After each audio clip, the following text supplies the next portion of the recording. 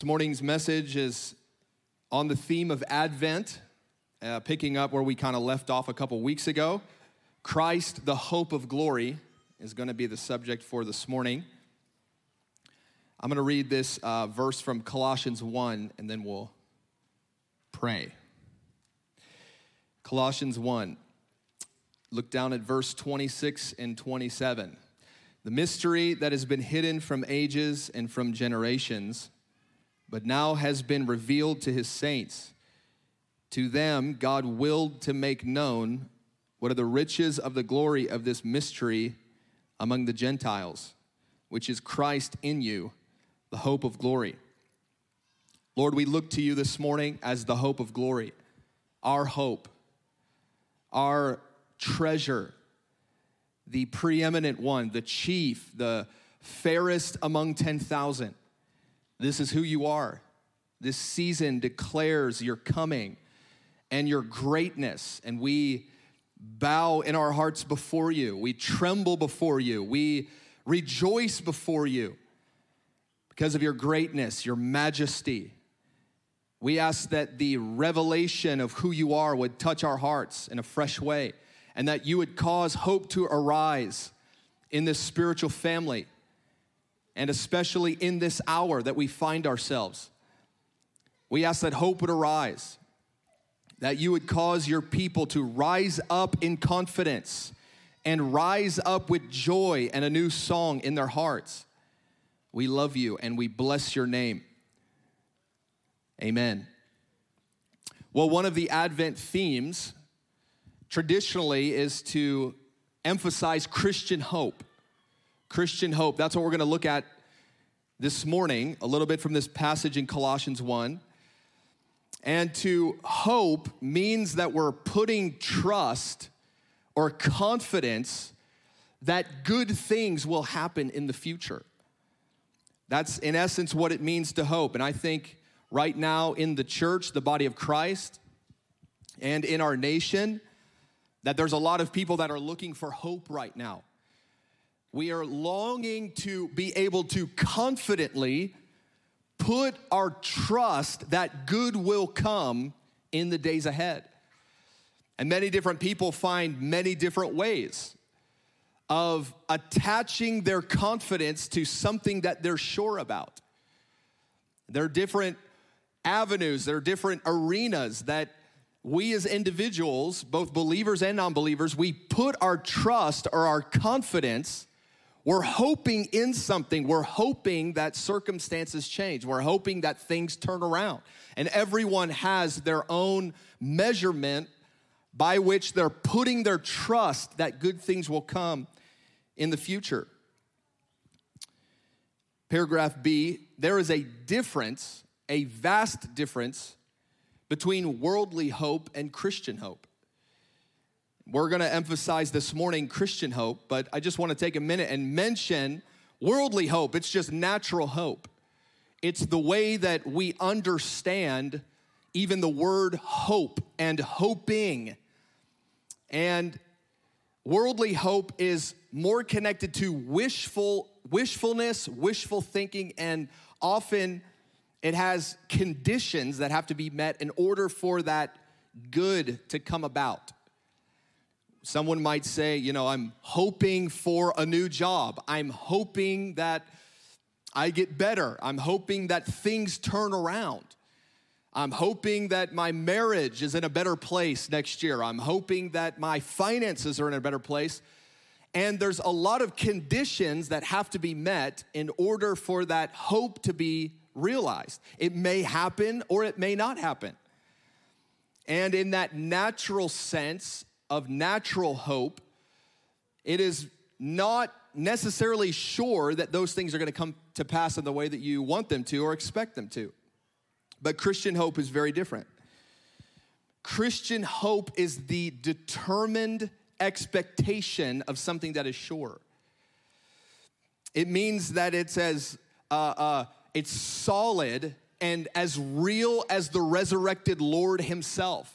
When you think about Christian hope, I always picture that scene in the book of John where Jesus appears to his disciples and he says, "Come and touch me, handle me, for I have flesh and bones." And Christian hope is attached to a confidence and a surety that we know is going to happen. We know that there is good that is going to come about when it comes to Christian hope. The Lord wants us anchored in this hope. He wants his people connected into a hope that does not rise and fall with circumstances or scenarios or troubles or trials that we face in our life. He wants us anchored to his hope. And often throughout the New Testament, the hope, Christian hope, is connected to the reality of the resurrection of Jesus. Because the resurrection of Jesus declares with finality, with surety, that the plans and the purposes of God will happen, that he will return to the earth, he will defeat evil, he will establish his millennial kingdom on the earth, and the saints will rule and reign with him for all of eternity. And there's a confidence that comes when we put our stake and buy into the shares, so to speak, of Christian hope, because it's not conditional. Rather, the conditions have already been met. The conditions of the forgiveness of our sins, the forgiveness of our lives, the transformation of who we are, the fact that we're sons and daughters and that we have a living hope who is Christ, who was raised from the dead, and you're gonna be raised from the dead in the same way that he was. You're gonna be given a body that's not under the ailments that you're facing now. The pain, the suffering, the tears, the unmet, unfulfilled longing of the human heart. The Christian hope boldly declares through the resurrection of Christ that these things will turn around and that you will live and dwell with Christ in eternity forever and ever and ever. Well, the season of Advent is meant to produce something in us as we consider even the Christmas story, as we consider the incarnation of Jesus and God becoming flesh. It's meant to produce something in us. And one of those things it's meant to produce is hope in God. That we would be confident, that we would trust in him. Christian hope, paragraph E, establishes our hearts in abounding joy and peace in him. But it's only Christian hope that can do that. Because in the worldly sense of hope, there are conditions that have to be met, and there's no certainty that you're gonna have abounding joy or that you're gonna have peace internally or externally. There is no certainty of that unless you believe in Christian hope and the person of Christ. It's remarkable that the Christian can have abounding joy and peace in every season of life. Regardless of our circumstances, regardless of how much favor and opportunity we have, or how much favor and opportunity we're missing out on, regardless of our social status or our reputation, what people think about us, how they perceive us, what our freedoms are, what our liberties are, whether they're good or bad, regardless of the season, the Christian can always abound in joy and hope. Paul prays this in Romans chapter 15. He prays it to believers whose circumstances aren't good. He's praying this about believers who the leader of their nation was incredibly evil and oppressive to them under the Roman Empire. Romans 15, he says, may the God of hope, see that? It's not wishful thinking, it's the God of confidence, the God of surety, the God who breaks the power of death and comes out of the grave and says, look, my promises are as sure as my flesh and bones right now. There's nothing that can defeat me or deter me from my plans and my purposes. And Paul's praying that the God of hope would fill you with all joy and peace in believing. And he's praying that to believers that are being persecuted, that are under suffering and trial. They're tempted to draw back in their bold proclamation of Christ. He says that you would abound in hope by the power of the Holy Spirit. And we see here in this verse and this prayer from Paul that the hope that is within us, that to have that confidence, that unshakable confidence, to have that unshakable surety comes by the power of the Holy Spirit. Do you believe this morning that the Spirit wants to touch your heart so that it would abound in hope? So that the spirit of confusion that is trying to assault us, so that the spirit of discouragement that's trying to make us give up, that's making us question the goodness of God, and Lord, do you see me? Do you see my family? Do you see my life? That the Holy Spirit this morning would touch your heart and cause your heart to abound in hope so that you would be anchored in something that is sure. There's only one anchor. There's only one unmovable rock in the midst of the storm. And the storm is blowing, and the storm is going to continue to blow, and it's going to increase. And there's only one anchor of the soul. And that is the person of Jesus Christ and his purposes for all the earth. And one of the challenges that confronts us during the Advent season, the Christmas season, or the observance of the birth of Christ, right, is that we become overly familiar with the truths. And it's very easy to become sentimentalized. And we kind of quickly go to the lowest common denominator that everyone can agree on, you know. And everyone agrees that we need hope and light. I mean, you don't have to be a Christian to say that. You hear that everywhere. We need hope. And we need light, you know, and even the world doesn't have a hard time with the story of Mary and Jesus as these kind of travelers. They're poor, they're looking for a place to stay and to fit in, but they can't find a place. I mean, that goes right into the narrative of a whole bunch of different groups and people, not just Christians. You know, and they have this baby, and it's like, they're trying to survive, and they need hope, and they need light. And that's what the Christmas season is supposed to be all about, you know, and generosity and giving things away. And it's so easy to acclimate to the lowest common denominator of this season. And it's so easy to acclimate or kind of push out the truths and the demands of the fact that Christ became a man and suffered for us. And that's what we focus in on during this holiday season, is that we focus in on the person of Christ and what he's done. And I just find it so easy over and over again to just grow overly familiar and kind of adapt.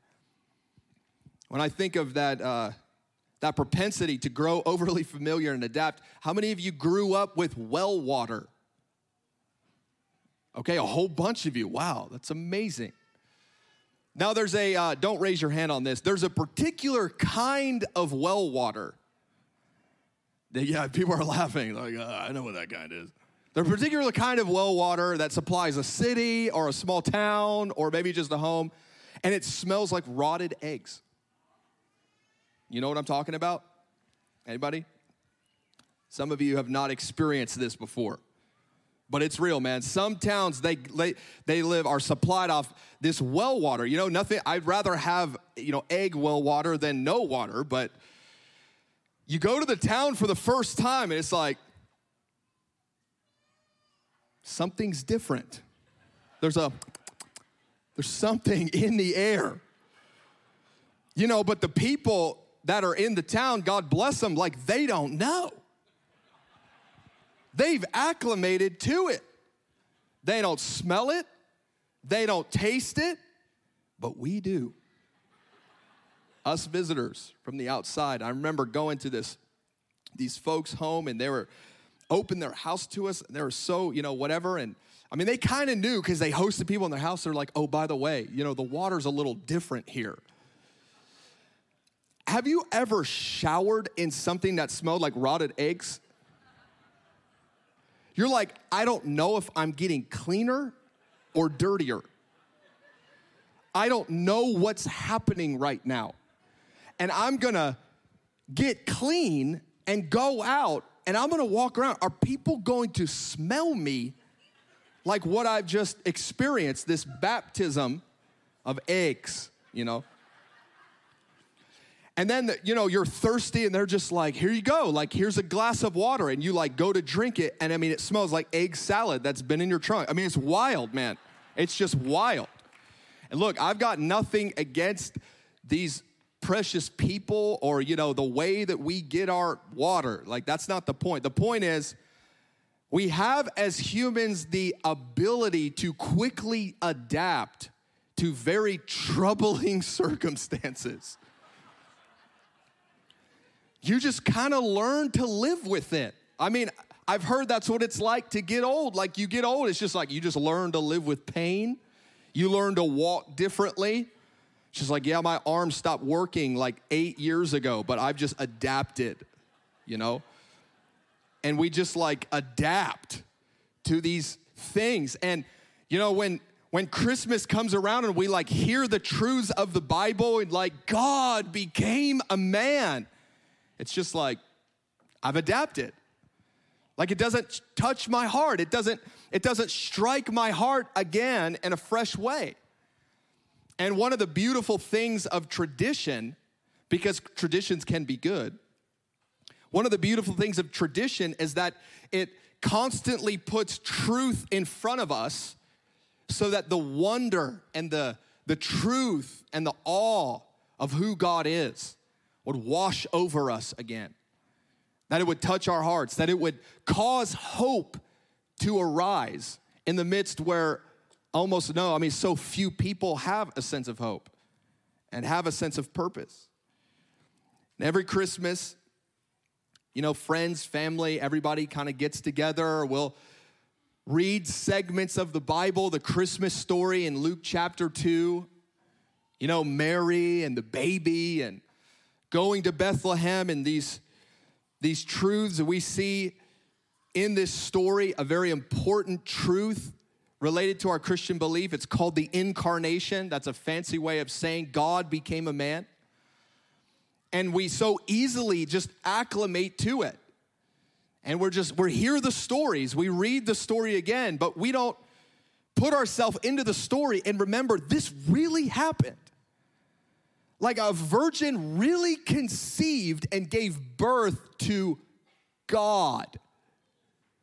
Yahweh, the creator, the ancient of days.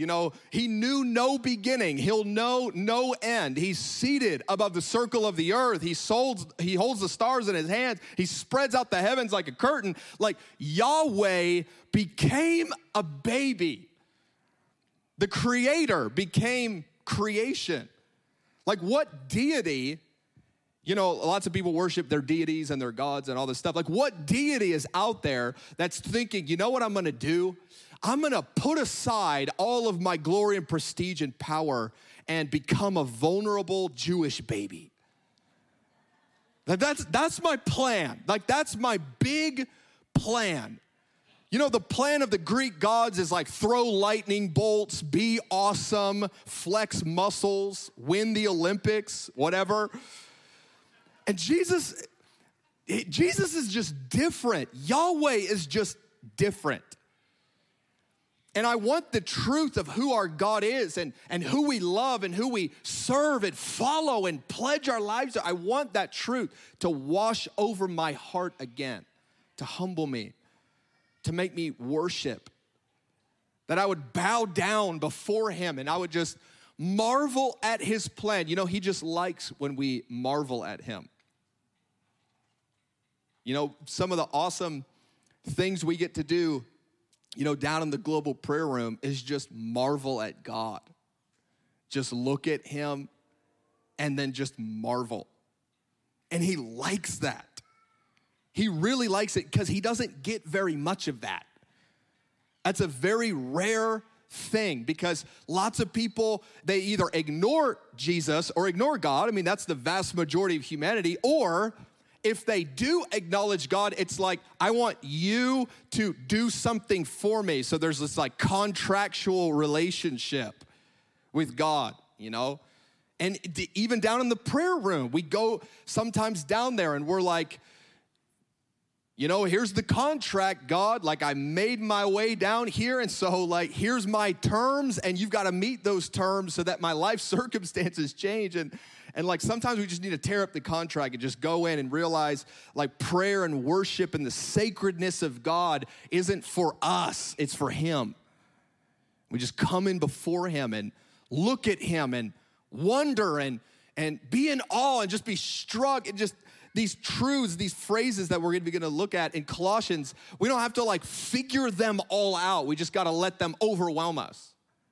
Just let them short circuit us. I love what Psalm 19 says. It says, the heavens declare the glory of God. And there's something about going out at night when the sky is clear and looking at the stars and looking at the faraway galaxies and like 100 million galaxies or something like that, they say. There's 100 million galaxies with like 100 billion stars in each one. And that marvel, see, the heavens are declaring the glory of God. He's so big. He's so vast. He's so glorious. And yet he became a Jewish baby. And in the Christmas story, it's like this vacillation of the heart of how small he is and yet how grand and expansive he is. That's supposed to make us kind of freak out a little bit. It's supposed to make us feel kind of small. And yet, how can we be so small and insignificant, but yet you love us and you came after us and you took on our own form? Human, vulnerable, weak. So this story in Luke chapter 2, it's kind of like the scenes of a play. You know, and every playwright, every person that writes a play, typically they have an underlying meaning or message that they're trying to convey. And so as you watch the scenes, if the playwright is, you know, brilliant and intentional, which many of the well-known ones are, the scenes have an effect on you. They want you to come away with something. They want you to come away with some truth or some way of seeing the world or seeing the world differently. They're trying to change your worldview. You know, they say that the best books, the best authors, they write books so that they change the reader. And that's what happens in Luke chapter 2 is like you see the scenes of the play of God as he's bringing them out before us. But you can go and you can attend and you can just watch the scenes and, you know, clap when everyone claps and see the pretty lights and see the actors and how eloquent they are and how beautiful everything is and all that. But what about the underlying message, you know? And that's what Colossians 1, this little segment does. It takes us past the scenes and into the mind of the playwright, into the mind of the Father. What are the underlying truths? What are the things that he wants us to come away with? How are we going to be different after we watch this play yet again in this Christmas season? Let's look at this. Colossians 1, you should be there in your Bible in verse 15. It says that he is the image of the invisible God, Jesus. This Jewish babe wrapped in swaddling clothes, lying in a manger, a feeding trough for the animals. He is the image of the invisible God. You know, I was thinking about this morning, and I think Jesus is the only time we've had the image of something invisible. I mean, think about that phrase for a second. How can you get an image of something that's entirely invisible, unobservable? It's impossible to capture something that's invisible. You can't take a photograph of it. You can't paint a picture of it. It's invisible. And Jesus becomes the image of that which is invisible, Yahweh. Yahweh made flesh, all that God is, all that God was, all that God will be, his glory, his majesty, his meekness, his humanity, his humility. He goes, Jesus is the image of the invisible God. He's the firstborn over all creation. By him, all things, by Jesus, all things were created that are in heaven and on earth, visible and invisible, thrones, dominions, powers. All things were created through him. I love this. And all things were created for him. Everything is for him. You are for him. You were created for him. You were created by his will, and you exist for his pleasure, for his delight. He's before all things, and in him all things consist. He's the head of the body. And look at this last phrase in verse 18, that in all things Christ would have preeminence. And the playwright is communicating a purpose through Bethlehem and stable, mangers and babies and Mary and Joseph and all the things that are happening in the story. There's an underlying message that is meant to just take our breath away. It's meant to just undercut all of our human rationale and our niceties and our sentiments. And the Lord just wants to undercut all of that. And he says, this is all about my son being preeminent, being chief, being worshiped and lauded as God. What does this reveal? What does the story reveal?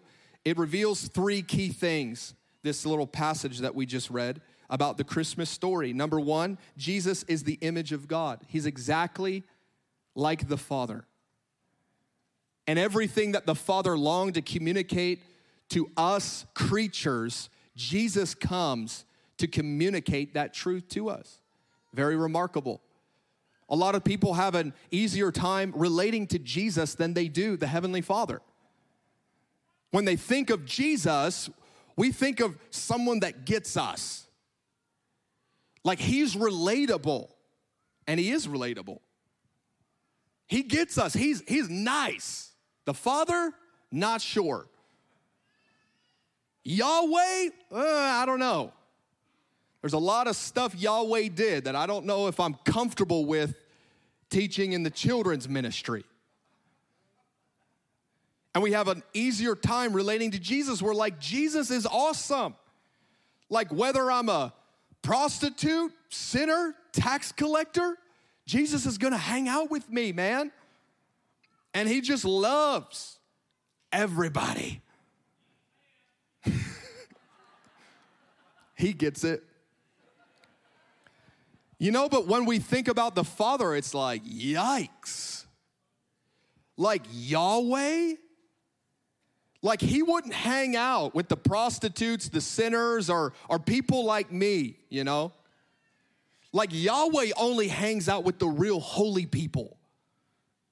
Like Yahweh hangs out with Moses. And that's pretty much the invite-only list. That's as far as it goes. Invite only. Okay, we got the list. Moses. Who's next? No one. All right. Got it. Thank you, Yahweh. But Paul's wanted to communicate something to us about this, and the Christmas story communicates something differently to us. No, Yahweh is manifest through the Son, and when you see the Son, you see Yahweh. When you behold the Son, you behold the Father, and you see a God that is so overflowing with mercy and compassion and love and tenderness and humility that he beckons us close. And the Son is gonna bring the nations to the Father. You're gonna stand before God, Yahweh. Do you know that? And you're gonna stand before him clothed in white and righteous robes made clean by the blood of the Son, without fear, without shame, without embarrassment, without shrinking back, without running the opposite direction like so many have from their fathers, Christ reveals the true Father. And he calls us into it. Paragraph C, all things were created through him and for him. Jesus is the creator. By him, all things were created, and through him, all things were created, and for him, all things were created. Now, to us, you know, if you grew up going to public school, we've all been trained like creation just came from nothing. But in the ancient world, that wasn't the prevailing thought. The ancient world didn't describe matter and energy and light and creation just evolving from nothing, just poof, it just came from nothing. See, in the ancient world, whoever was creator, whoever was the one that did all this, that was responsible for all this, there was something that we owed them. You know, in all sorts of civilizations, they think that the sun, the moon, the stars, or a rock, or a tree, or whatever it was, actually gave them existence and brought them into being. And so what would they do? They would go and worship that thing. And they would go lay their gifts before it, and they would bring their harvest, and they would lay it before the gods of the harvest who created the harvest. And so the statement that Jesus is creator sets him in a category that no other man has been set. It means that something is owed to him. That he's worthy of everything, that everything that is only came from him, and everything that is only for him. And that changes our life, and that reality, it's got to make our way into our discipleship and our evangelism. I just got to throw that out there, that Jesus is creator, and therefore, because he's creator, he's worthy of something, and he's worthy of worship, and that's where we came short and where we fell. Anyways, paragraph D, verse 18, Christ is preeminent. Preeminent, I love this. It means that he is chief, that he is first, and that he is foremost. And the Father and the Spirit are working even now in the nations and in the church to cause Christ to be seen as preeminent. That's a different Christmas story.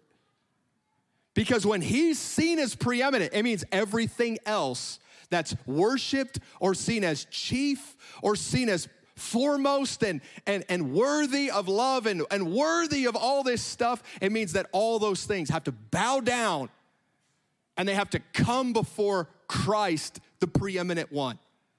And they must confess over him and about him what the Father confesses over him. He says, "You are my beloved Son." 3 times in the Gospels, the voice of the Father breaks out over the Son. "You are my beloved Son. All my affection is on you. My heart is on you." And he says, "I am well pleased with you." And the Father, the Father is going to reveal Jesus as preeminent, that the nations and we now in this season would see him as beloved. We'd put our affections on him. We say, our soul is pleased with you. If you do nothing else, if you change nothing else in my life, if you don't give me what I want, if you take what I have away, whatever happens to me doesn't matter. My soul is pleased with you because you're preeminent. My life is for you. All things were created through the Son, for the Son. My life is for you.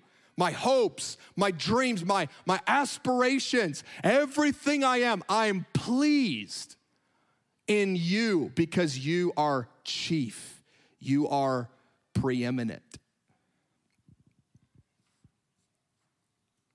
I think people would like to keep Jesus as a baby in a manger, you know. It's a lot safer when he is vulnerable and small. But he's not a baby in a manger anymore. He's not a broken man on a cross. He didn't stay. way, in the grave. And he's not staying in heaven forever. Thank you, Misty Edwards, for that song. Because that baby became a man, and that man is God, and that man defeated death, and he's coming again, and he's preeminent. And all the story of, all the hubbub of Christmas that tries to make it something else, that's what it's really about. He is the chief, he's Lord, and everyone's gonna get the memo by the end.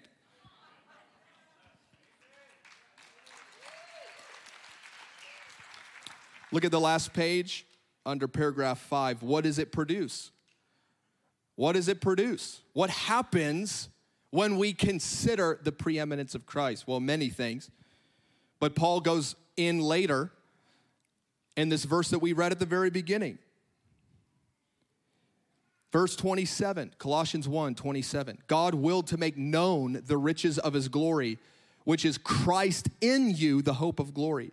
What a bizarre statement. All this stuff about image of the invisible God and creator and preeminent and all that.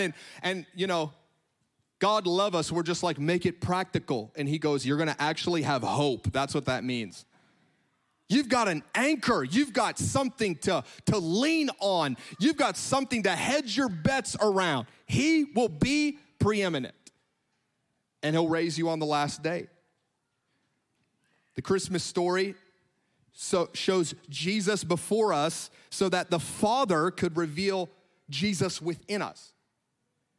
He brought Christ out, the image of the invisible God, right in front of us. And he goes, now I'm gonna take my spirit. I'm gonna take who I am.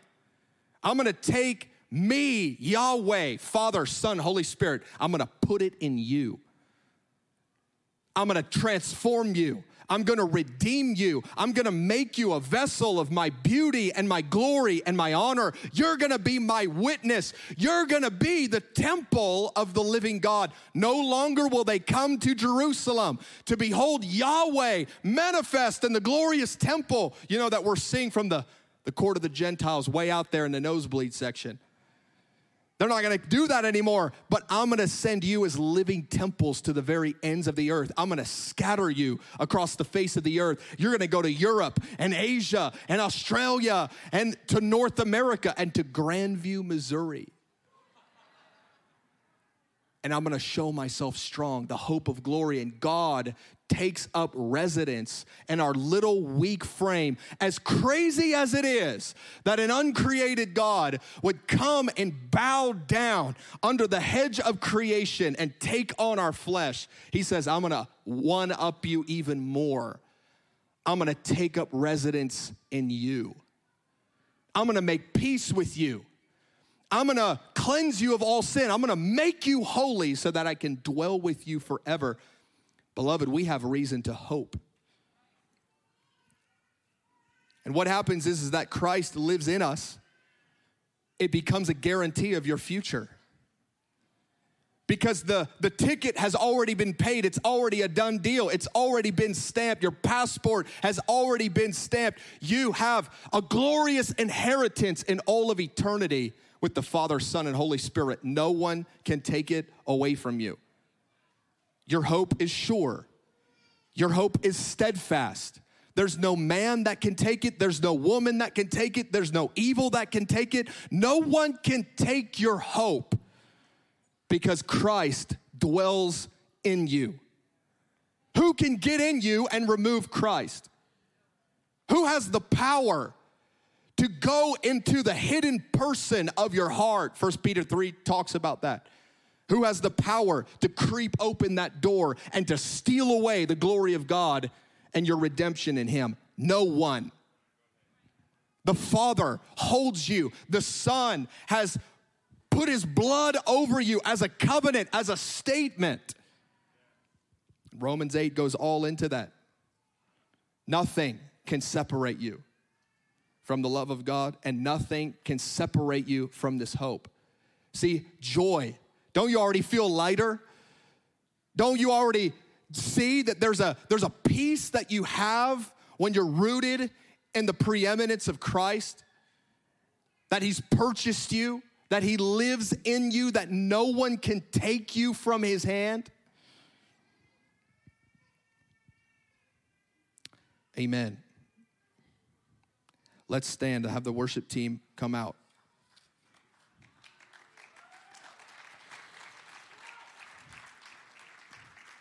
Lord, we give you all the glory. We give you all the glory, and we have a hope in you. We have a hope. We have an anchor of the soul in you.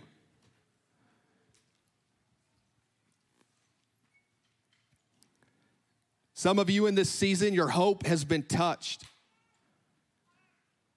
And you felt shaken, or you felt confused, or you felt fear about the future. And that prayer Paul prayed in Romans 15, verse 13, the Holy Spirit can come and cause your hope to abound. Reconnect it into the purposes of Christ for your life. Get your hope out of circumstances, temporal ones that will pass. Get your hope out of situations, relationships. Get your hope out of the temporal. Get it out of materialism. Get it out of financial stability. Where is your hope? And the Holy Spirit can cause your hope to abound. Now, regardless of what happens tomorrow, which we can't predict, the next day, which we also can't predict, that you would be anchored, trusting in God, trusting in Him. He lives in you. He reigns around you. You've got everything to gain in Him. And your future is secure in Him. Some of you have felt shaken in this season. You're facing things in your life where your hope has been shaken. This morning, we want to pray with you. And we want to ask the Holy Spirit come and cause your hope to abound again in a fresh way. So if that's you, I just want to invite, as the ministry team starts here, I just want to invite you to come up and stand on one of these two lines at the front. And we have a ministry team and leaders that are trained to pray with you, not to shame you, but to call forth the true hope that God has in you, that we have in Christ through our life. Specifically, even those that are battling sickness in their bodies, that are battling sickness in other loved ones, family members, friends. You've lost hope. You've given up. And we want to stand before God again in a fresh faith, in a fresh way. Say, come, Holy Spirit. Touch us. Strengthen us. Anchor our hope in you. So if any of you that resonates with you, just come to the front. We want to pray with you. I've just been feeling from Psalm chapter 4, the verse it says that the Lord will cause you to both lie down in peace and give you sleep. And I feel like that there's been some that have been losing sleep, and maybe it's a health thing or a physical thing, or maybe it's anxiety or circumstances. And so I would like to pray for you. If you are losing sleep right now, if you're not able to sleep at night, or if you've only had, a couple hours of sleep, the Lord wants to give us sleep. He wants us to both lie down in peace and sleep. That's Psalm chapter 4. So come forward or raise your hand where you're at. We'd like to pray with you. So God, I just ask that you would give to your beloved sleep. Lord, right now I ask that you would release the healing power of Jesus Christ, the hope that we have in Jesus, that you would cause us to lie down in peace. The peace of the Holy Spirit would rest upon your beloved ones, and that you would give sleep. Lord, I ask that you would give sleep, the restoring that comes through sleep. Lord, the peace that comes through sleep. Lord, your health that comes through sleep, Lord, I ask that you would give to your beloved sleep. Lord, I ask for anxiety to go in the name of Jesus, for restlessness, for hopelessness to go in the name of Jesus, for depression to go in the name of Jesus, for circumstances that are causing us to lose sleep. Lord, we ask for the peace of Christ to rule and to reign in the hearts and the minds of this people. Lord, we ask for the peace of Christ that passes understanding to rule in the night over this people, that you would have a people that have found peace in your eyes, that we would be a people that have found peace, the peace of Christ. Lord, I ask that you would release sleep, that you would release and lift the burden of restlessness and anxiety in the name of Jesus.